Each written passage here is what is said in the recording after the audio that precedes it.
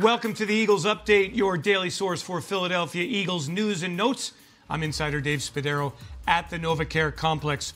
The Eagles defense is looking for a rebound, and on Sunday they have a chance to make life cruel for rookie quarterback Joe Burrow. The number one pick in the spring NFL draft, Burrow, who last year led LSU to a national championship, has played good football for the Cincinnati Bengals through 2 weeks. 3 touchdown passes, 1 interception. He's coming off a 300-yard passing game with 3 TDs. Last week's loss to the Cleveland Browns. Cornerback Avonte Maddox has spent the week studying Burrow, and he admires what he's seen from the rookie signal caller. He's a pretty smooth guy. He can make the throws. Definitely smooth in the pocket and stepping up in there. And, we just got to contain him and, get them throwing balls to us. We need to create turnovers. That's been the main theme for the last 2 weeks, and we don't have one yet on the defense. And, we going into this week, and that's what we're looking for. We need to make some turnovers. But he's a good quarterback. The Eagles expect the defensive line to dominate, but to date, that hasn't been the case.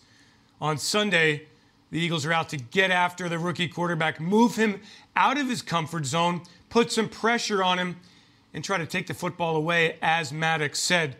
Defensive end Brandon Graham understands, after watching Burrow on film all week, why he was the number one pick. He's got talent, and the Eagles are going to take this challenge seriously. You could see why he was number one. You could see why he won a championship. He looks, out there like he's getting comfortable with the offense. They don't expect him to do too much, but I think he looks good back there. And we got our hands full. We got to make sure that we don't take him lightly.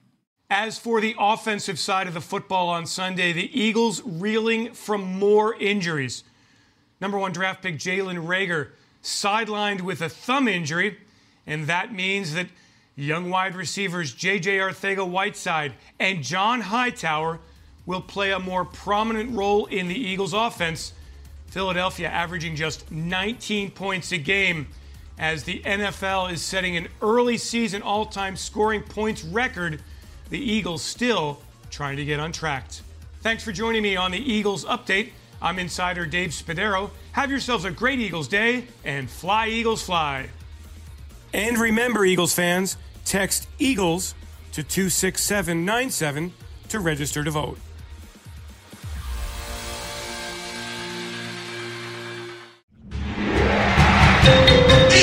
Eagles Entertainment.